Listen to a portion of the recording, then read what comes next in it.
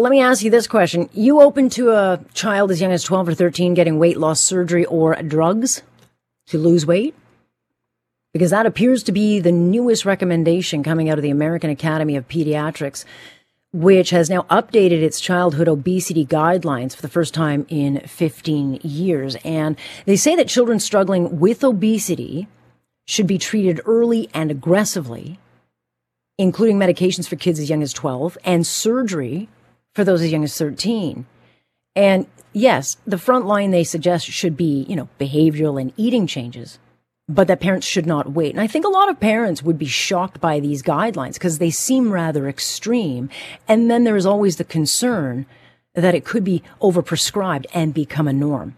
I want to bring in Dr. Dina Kulik to this conversation, a pediatrician and founder and CEO of Kid Crew Medical. Thanks so much, doctor, for joining us. You're welcome. Maybe I'm reading this wrong, but what was your takeaway when you heard this particular change to the guidelines? Certainly a big change from what we're used to. I think as long as I've been a pediatrician, the focus has always been on lifestyle modification and counseling and behavioral management. And those things are still very important, making sure that kids are getting well-rounded meals and avoiding snacking and, certainly high caloric foods that don't provide much nutritional value, moving our bodies more, minimizing screen time, and really importantly, getting the whole family involved in that because many kids are more active and eat better meals when their parents and other people in the family are eating and living the same way. That has been the dogma forever and still very important for sure. But as we have this rising epidemic of obesity, and importantly, the very many potential medical complications of obesity, things like type 2 diabetes, high blood pressure, high lipids, heart disease, as we're seeing these becoming so much more prevalent, particularly in the States, but in Canada as well, that's why these guidelines have changed to say, this lifestyle modification piece is important, but often isn't enough. And therefore, we need to be more aggressive because it will help to prevent these long-term, very significant, life-changing and life-shortening illnesses like diabetes and high blood pressure. And correct me where I'm wrong. I mean, yes, obesity is a problem. You look at the numbers in the United States, it's 15 to 16 million kids who are obese. And we've got obesity problems in this country too, but we didn't always have this. When we were younger, we were outside. We were not eating processed foods the way we are. We weren't seeing these massive proportions on plates. There was a different way of thinking about activity, and eating than there is today. I agree with you. I think many kids are very sedentary. Many adults are similarly sedentary. We have screens all around us, right? Like when I came home from school when I was a kid, we had a TV. Yeah. That was the option. I didn't have an iPad or a phone in my room to watch endless amounts of streaming of anything I wanted to see at any given moment. So the world has changed in that way. And certainly COVID highlighted that. Kids became much less active in many ways, much more sedentary. And you're right, food has become less nutritious in many ways and much bigger volumes of food. But I guess the recommendation over the years has been, eat less, move more, less screen time. And yet we still have this very increasing, rapidly evolving challenge with obesity. So the researchers and the very many experts looking at this are saying, well, the advice alone isn't enough. Things are getting worse. It becomes obviously much, much more expensive for healthcare systems as well as we're battling these typical illnesses that affect older people that are now really challenging children as well. How is this sustainable? And so that's why they're looking at these other options, which have very good evidence and safety around them. Truly, these new medications have been very well studied and have very mild side effects. And weight loss surgery, though that seems very intense, is actually much more effective in adult populations in keeping the weight down and minimizing the burden of these illnesses in very long-term great studies than does simple lifestyle modification recommendations.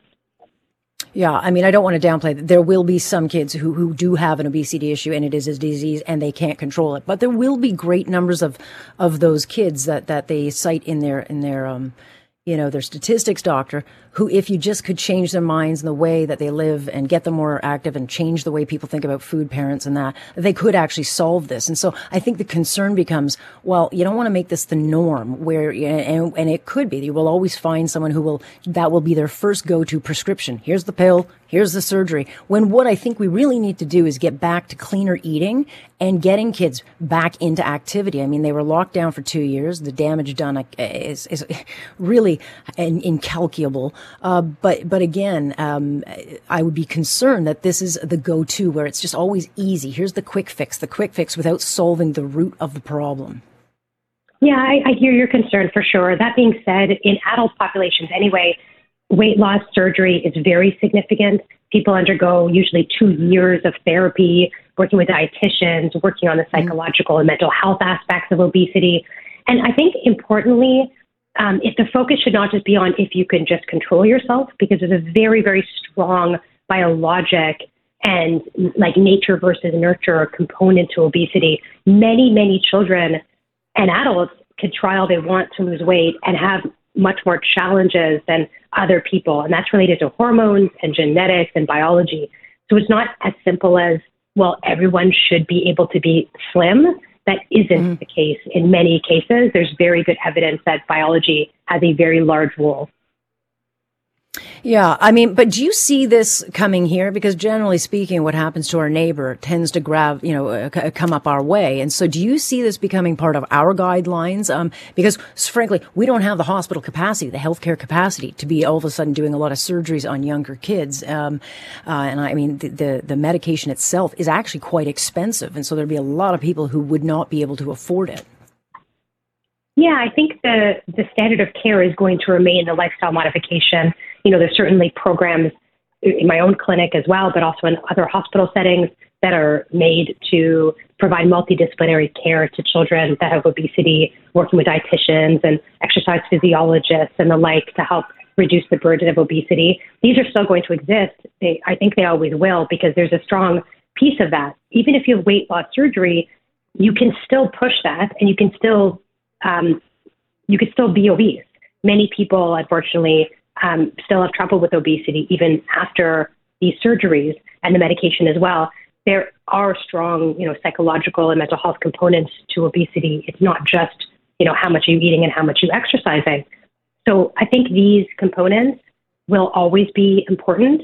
The question is, would adding these other options like medication, like surgery, could that help the many, many children that are facing obesity?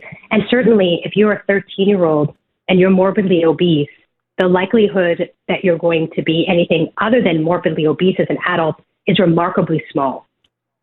So we can help these children as much as we can with lifestyle modification, but statistically, they're still very likely to battle morbid obesity into their adulthood, and these kids have a far shorter lifespan. Right? They're at risk of these very severe illnesses very early on.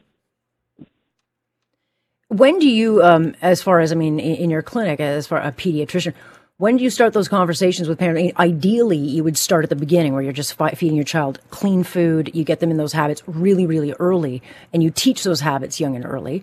Not everyone can do it, though, because good quality food is often expensive. Certainly, if your cost of living have issues like we are now, where you're lower income, you can't afford all the healthy foods. And certainly these days, a lot of people can't. When are you having these conversations with parents, and when should those conversations and practices start?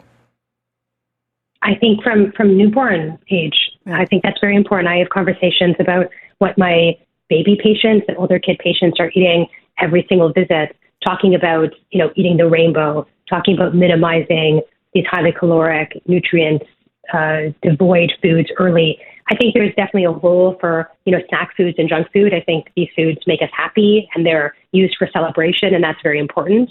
But minimizing them as a daily or multiple time a day option from a very early age. We know very well from science that our hormones can be altered from a very young age. Young children, young babies that are obese, there is a change in their hormones that sometimes leave them unable to feel really very full. It can change your insulin sensitivity from a very young age, such that obesity is much easier to attain. So it's important from the very beginning to try to appeal to families and ensure that they're eating the cleanest, healthiest diet possible and lots of physical activity. And you're right, some of these foods are very expensive and snack foods can be much cheaper. And so I think as a government, as a community, as a society, we need to think about how to make healthful foods more accessible to families, all families. And they shouldn't just be accessible to people that have more money. That simply isn't fair. Yeah, it's very tough. Doctor, very much appreciate the clarification, certainly your thoughts on this. Thank you. You're welcome. That is Dr. Dina Kulik, who's a pediatrician over at Kid Crew Medical. I think a lot of people would see these kind of treatments as very severe, certainly because it wasn't a thing when we were growing up. But when you're a mom or dad now and you're packing your kids' lunch, how many of you, if you're putting stuff in packages, whether it's granola bars and all this stuff, they're loaded with sugar. They are loaded, those snacks, with sugar. So my rule is always keep it clean.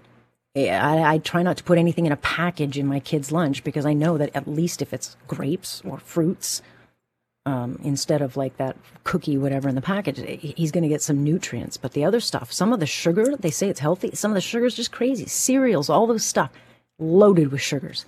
So there are things you can cut out that keep the calories and the sugar down. But it is tough. It is no question. Healthier food is more expensive.